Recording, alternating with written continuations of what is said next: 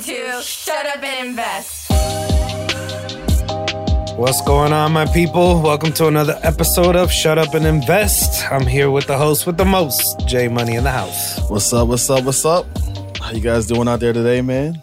Nice Wednesday afternoon, hump day. How you doing today, Kevin? I'm feeling it today, man. I started going back to the you gym. Look like it, man. I went back to the gym this week. I'm walking like I'm hurting. It takes 2 weeks for my body to say, okay, we're back. I was out for like 7 and a half weeks. I was about to ask you how long you been out. 7.5 weeks, man. I'm like, I've been out of the gym. I've been still running consistently, but I kind of was doing these short runs. I went back to my 3-mile, 5 a.m. runs this morning. I call my 5K at 5 a.m. So tomorrow I will be feeling that. But hey, coming off a Real Food Mama, we got to make sure we invest in our health. You didn't listen to the previous show with Real Food Mama. Actually, we don't know if we're going to release her before or after the show. Yeah. So she'll be on at some point. Yeah, look for the Real Food Mama show. She got scientific with the food about how it plays with my wallet and my money. She broke it down. She definitely broke it down. Yeah. Bro, how in the world do you get the energy to do anything at 5 a.m. that requires exercise? Because I'm not doing anything that requires exercise at 5 a.m. I mean, I think it's just what do they call it, muscle memory right now. Like I've just determined that I'm gonna do this in the morning, because if I don't do it in the morning, I'm the kind of guy where it gets out of hand. I can't do it. No, I'm cool with morning, but not 5 a.m. Yeah, we're talking about 5 a.m. in the morning. Well, I told you again, I got kids. I mean, if you want to get that in, you better do it before they get up. So I got kids, man, and actually today is a good day. I told Jackie, look, I got my running at 5. Got my reading in, got my meditation prayer time in, and I'm good today. When I miss that, it's a bad day. So I have to do that. I literally have to. No, I'm all about the morning routine, but mine starts at 7. 2 more hours, bro. But I go to bed. But you go to bed later than me too, though. What time you go to bed? I mean, there's the days where I'll be in my office working until about 12:30. But when I'm not, I'm usually in bed. Like me and my wife are in bed at like 8. Like in bed, like we close the door, lock it, don't burn the house down, kids. We're in bed at like 8, and I'm probably passing out like 10:30, as long as it's not a West Coast basketball game on. Nah, that's never you, right? No, like if I go to bed before 12, it's because I was dead tired. So usually it's between 12 and 1. Yeah, that's the usual average time for me. And I'll do a lot of good work sometimes till about that time. Yeah. No, I agree. I mean, there's days where I'll grind till about 12:31 and get a lot done. But then also I'm like, if I get that, like you getting those 2 hours in later, and I'm trying to get those couple hours in earlier. So it just depends, So what's up? What we got today? What's on the menu? I think today we're gonna talk to you about one of the deals you lost, right? A little creative deal. Did you lose it? The guy walked out of the closing table. Yeah, so like we said, we're gonna bring you guys. This one be short and sweet. But yeah, a little short deal breakdown. We want to make sure we're giving you guys some practical stuff that we're doing day by day, and just kind of our stories and what's going on with us. So I think we'll talk about that deal today. Yeah. The advantage of being a private lender is that you get a lot of people to come and approach you, and they don't necessarily want to sometimes acquire a property. This guy wanted to save his property. Mm-hmm. So it was a unique situation, and we got to be very careful because there's a lot of foreclosure, bailout, litigation and whatnot. So he wanted to stay in the property. I wanted to help him stay in the property. The advantages that I have in those particular situations, which again, that's why I tell people, make sure you have a team, because you want to call your mortgage broker or your lender, and you want to call your attorney, and you want to call your insurance guy and run scenarios by them so that from their area of expertise, they can give you a heads up. Because if he wanted to keep the property, I needed to structure a solution for him that in a couple years, he can come back and pay off whatever solution we give him. So this was an investor or a homeowner? So basically the story was, this was a homeowner who was going into foreclosure. He wanted to keep the property. He was basically behind by like $23,000. So they were giving him an option He had already done a loan modification prior to going into foreclosure, prior to getting laid off. This came recommended by one of my investors who is in the same industry as him and said, this guy was laid off for like 4 or 5 months, fell behind, and wasn't able to catch up. So he had the loan mod, right? Right. While he still had his job. While he still had his job. Okay. Then he had the layoff. Then Then he fell behind and fell into foreclosure. I I gave got, him a chance to basically reinstate the loan by paying off the $23,000, and that's what he was contacting me for. Yeah, I've been doing some research about loan mods, and they have a high rate of redefault. Yeah, correct? I mean, once the bank says what a loan modification is, if you don't know, is you went and basically said, hey, I know we did a loan X amount of years ago at these terms, but things have changed and I want to be able to modify. Let's renegotiate these terms because I don't want to default on the loan and I still want to be able to pay you.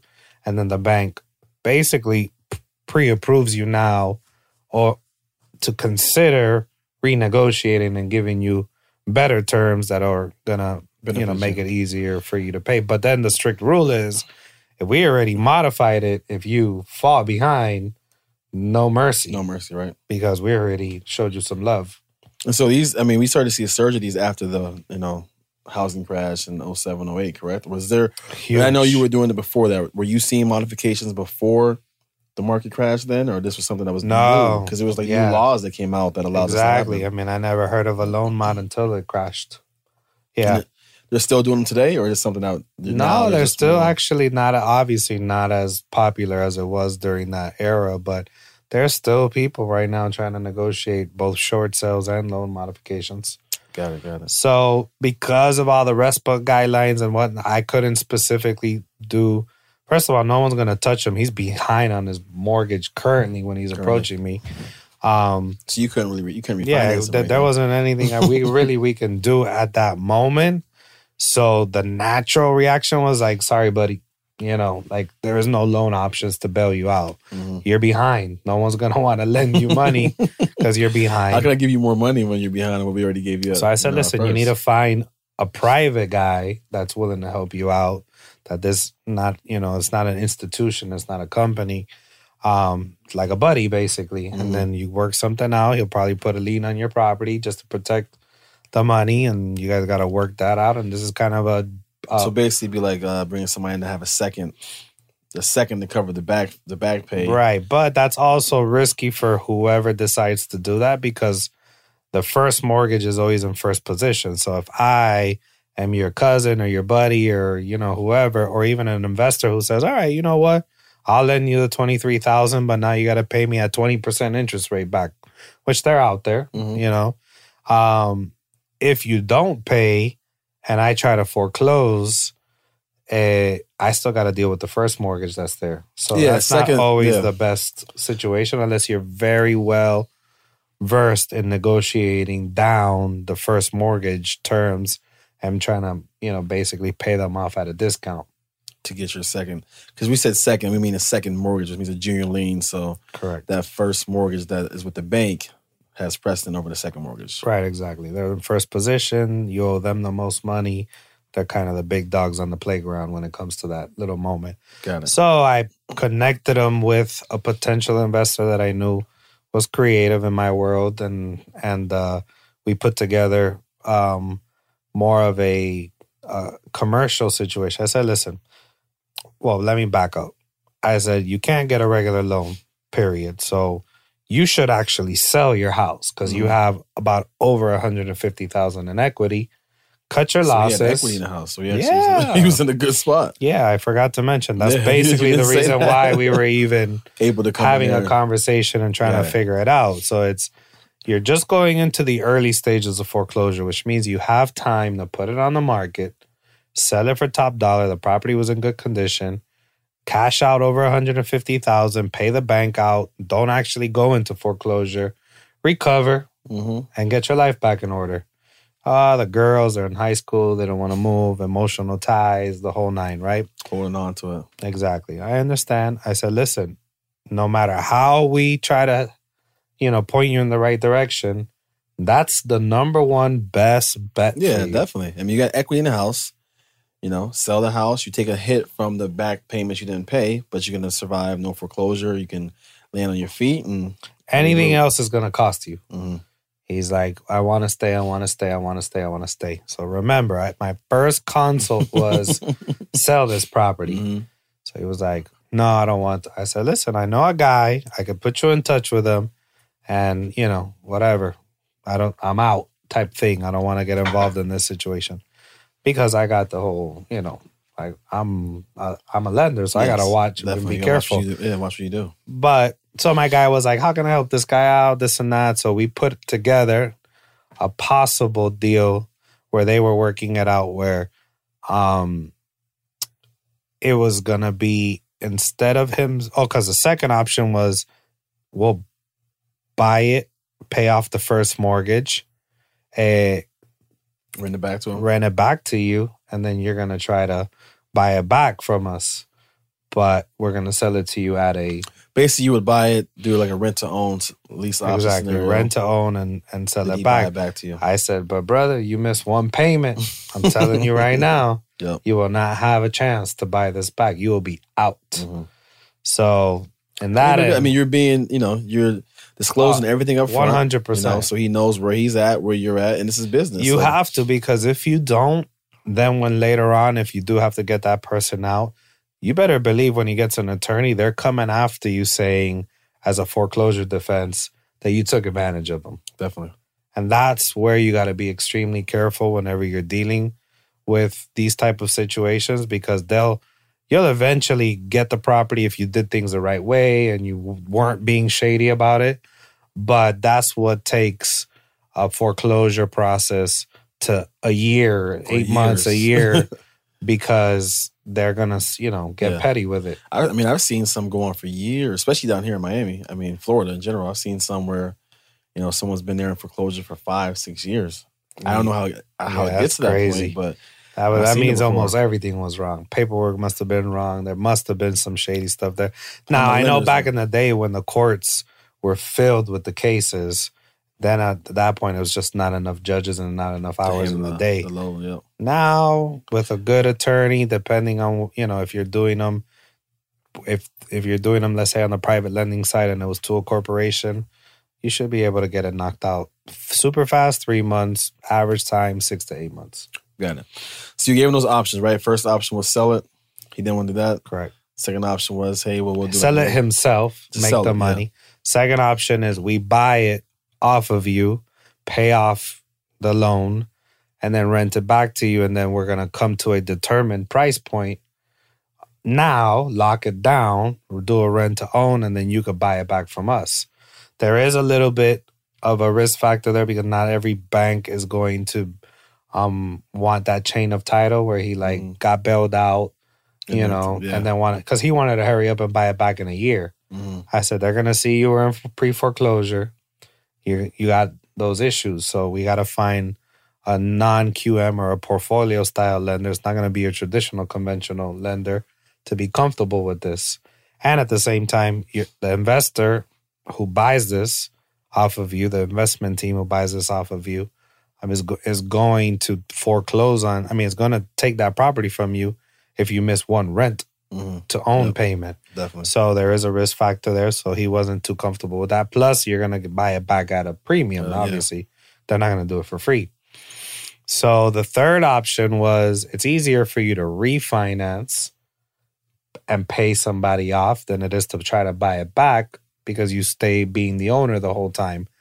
So with these non-QM portfolio lenders, how can I keep you on the property, which makes you feel better, but still make it, where whoever is helping you as from the investment side.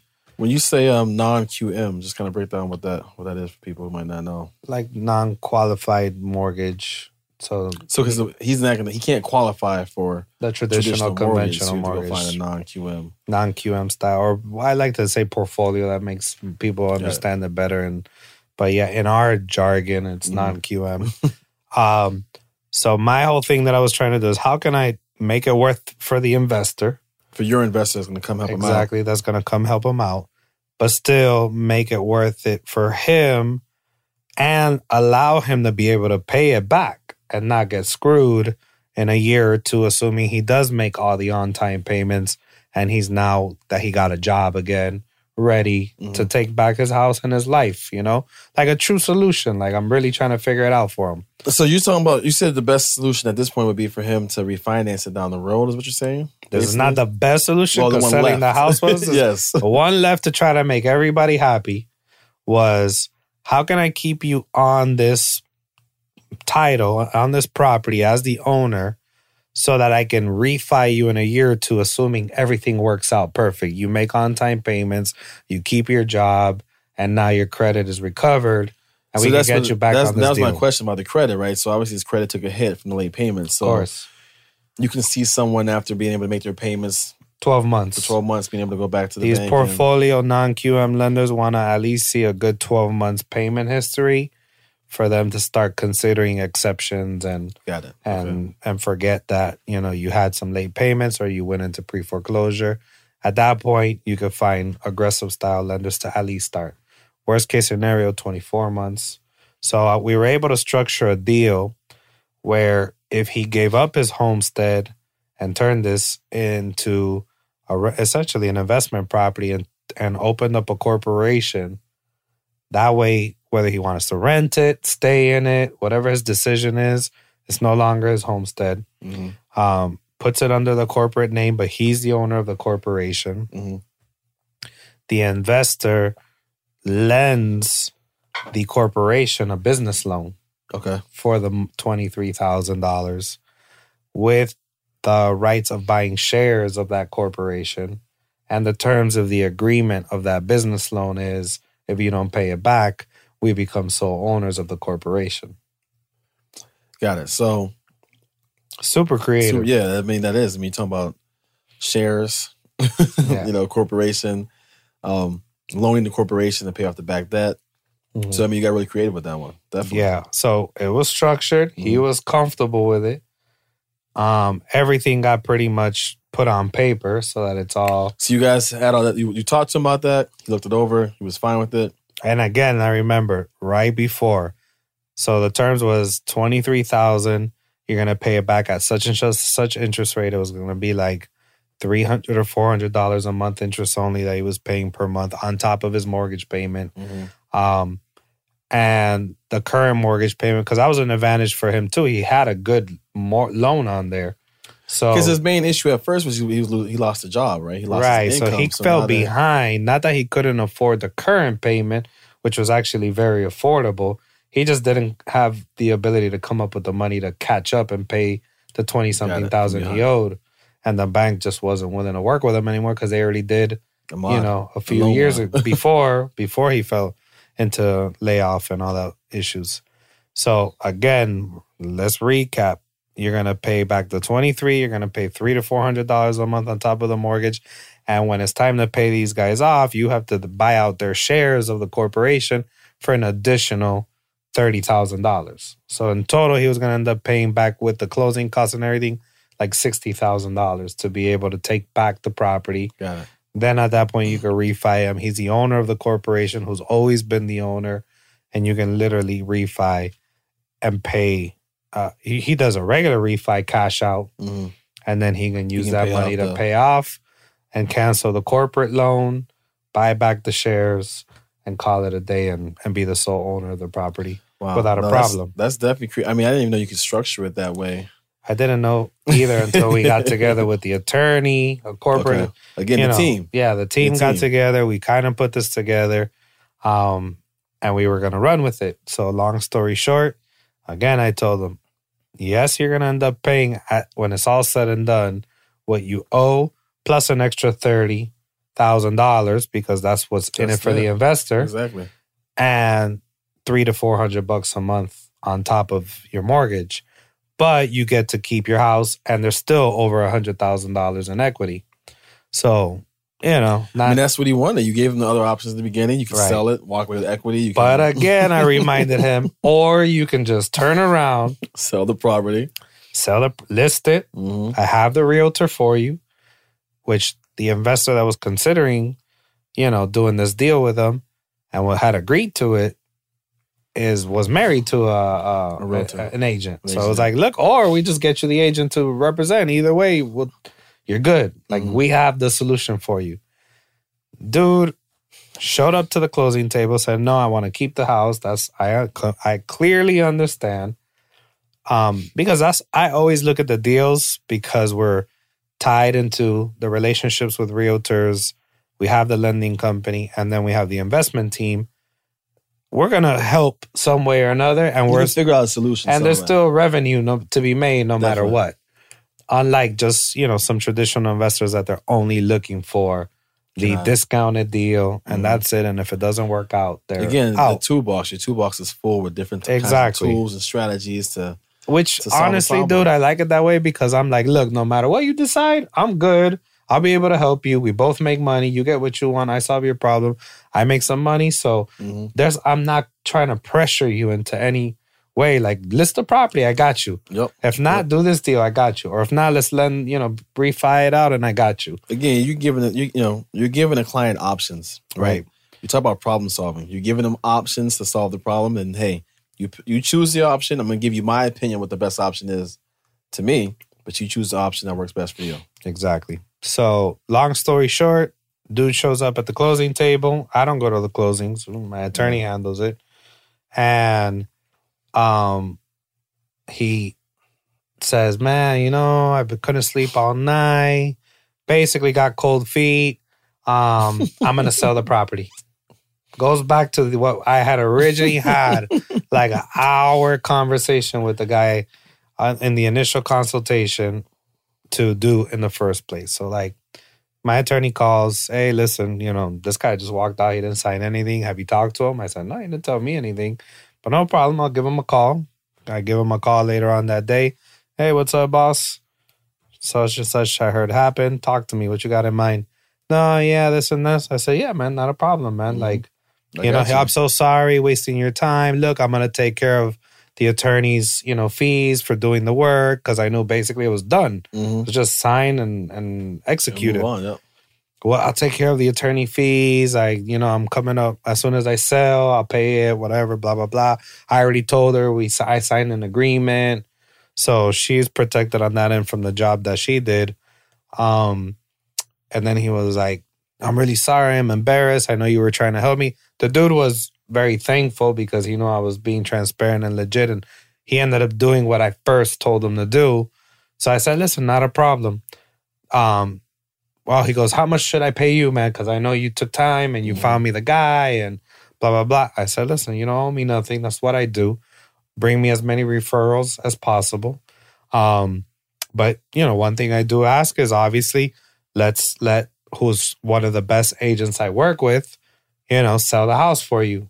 Like I had told you originally. From the get-go. He's like, oh, this morning I signed the listing agreement with the top agent who's always farming his community because she really knows the community. So that was the part that I was like, dude, first of all. So the agent that he feels because of their marketing in the community, he feels is the top agent. Because he gets a postcard every month. Exactly, which means nothing. Says that they are the number one person in that community. He went with them. But like what he was really saying is, I didn't call you first. I didn't call you. Because I didn't even when he went to the attorney's office, he already knew he was backing out. You didn't know until the attorney called you. Exactly. So you wouldn't have known. He would have went there, came back. And I never called them to this day because I never let anybody feel bad. Like at the end of the day, dude, I'm all right. Yep. So I wasn't depending on that deal to pay my mortgage. So I don't ever burn a bridge, even though that was foul. Like you didn't even have the decency to call me. And how much time did you guys have invested into? I mean, because obviously the solution that you came up with that he was going to go sign at the closing table was pretty complex. So my attorney pretty much did most of the heavy lifting. So I wanted to make sure she was going to get paid, and they did guarantee me that they signed an agreement and she was going to get paid. And if not, I would have took a loss and taken care of the attorney for the legwork. My initial consultation with him to try to figure out the deal was an hour and maybe another handful of calls throughout the couple weeks. So I didn't spend that much time. I don't think I spent more than 2 hours on the deal. Yeah, not you personally, but you put a team together. Oh, yeah. So at least the attorney will make some money on the deal for her, for her time and effort. And I felt bad for the investor who kind of, was like willing to do this deal and I feel bad for obviously the agent that is married to him because they're the ones who could have easily helped them out either way. Mm-hmm. And this dude didn't have the decency to first call me, whether he signed an agreement or not with someone else to list the property, to at least say, hey, I woke up, I couldn't sleep, I think I'm going to back out of this deal. And then we take it from there. No, he woke up, called some other realtor, signed the listing agreement. You guys been helping him out, working with them, counseling him through this whole situation. Yeah. He wakes up cold feet, makes a phone call, boom. Signs a listing agreement with some other realtor off of a postcard.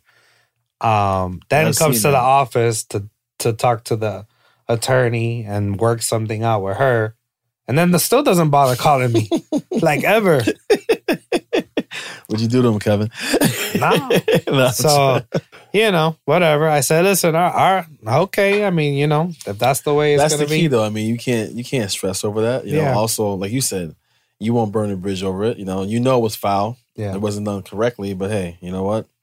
That's part of the business. It happens. That's definitely part of the business. But anyways, take the creative side of this story, which I was cool about it, but I was like, I didn't even know we could even structure something like that. Yeah, the selling the shares back from the corporation is something I haven't heard before. So that I've never heard of that before. So when it was brought to the table, I was like, I mean, listen, everything when it comes to court, you're gonna have to figure if you ever have to take it to court and you have to explain. And it was a risky deal all across the board, but there wasn't that much money to put up to say, man, you know what? If this works out perfect, this might be a little avenue here. Definitely.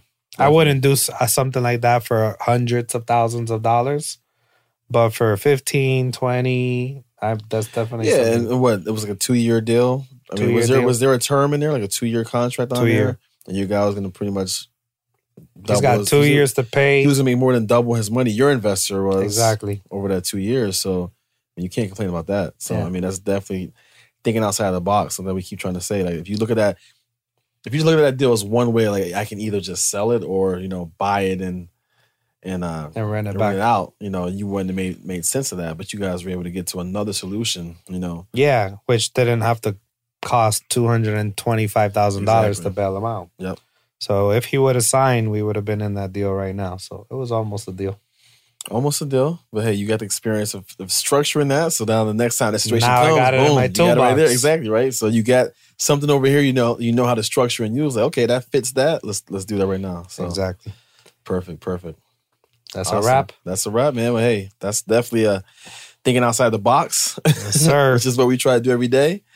And good story. I mean, I feel bad the guy walked away from you. He didn't like you that much, but hey. No, I'm joking.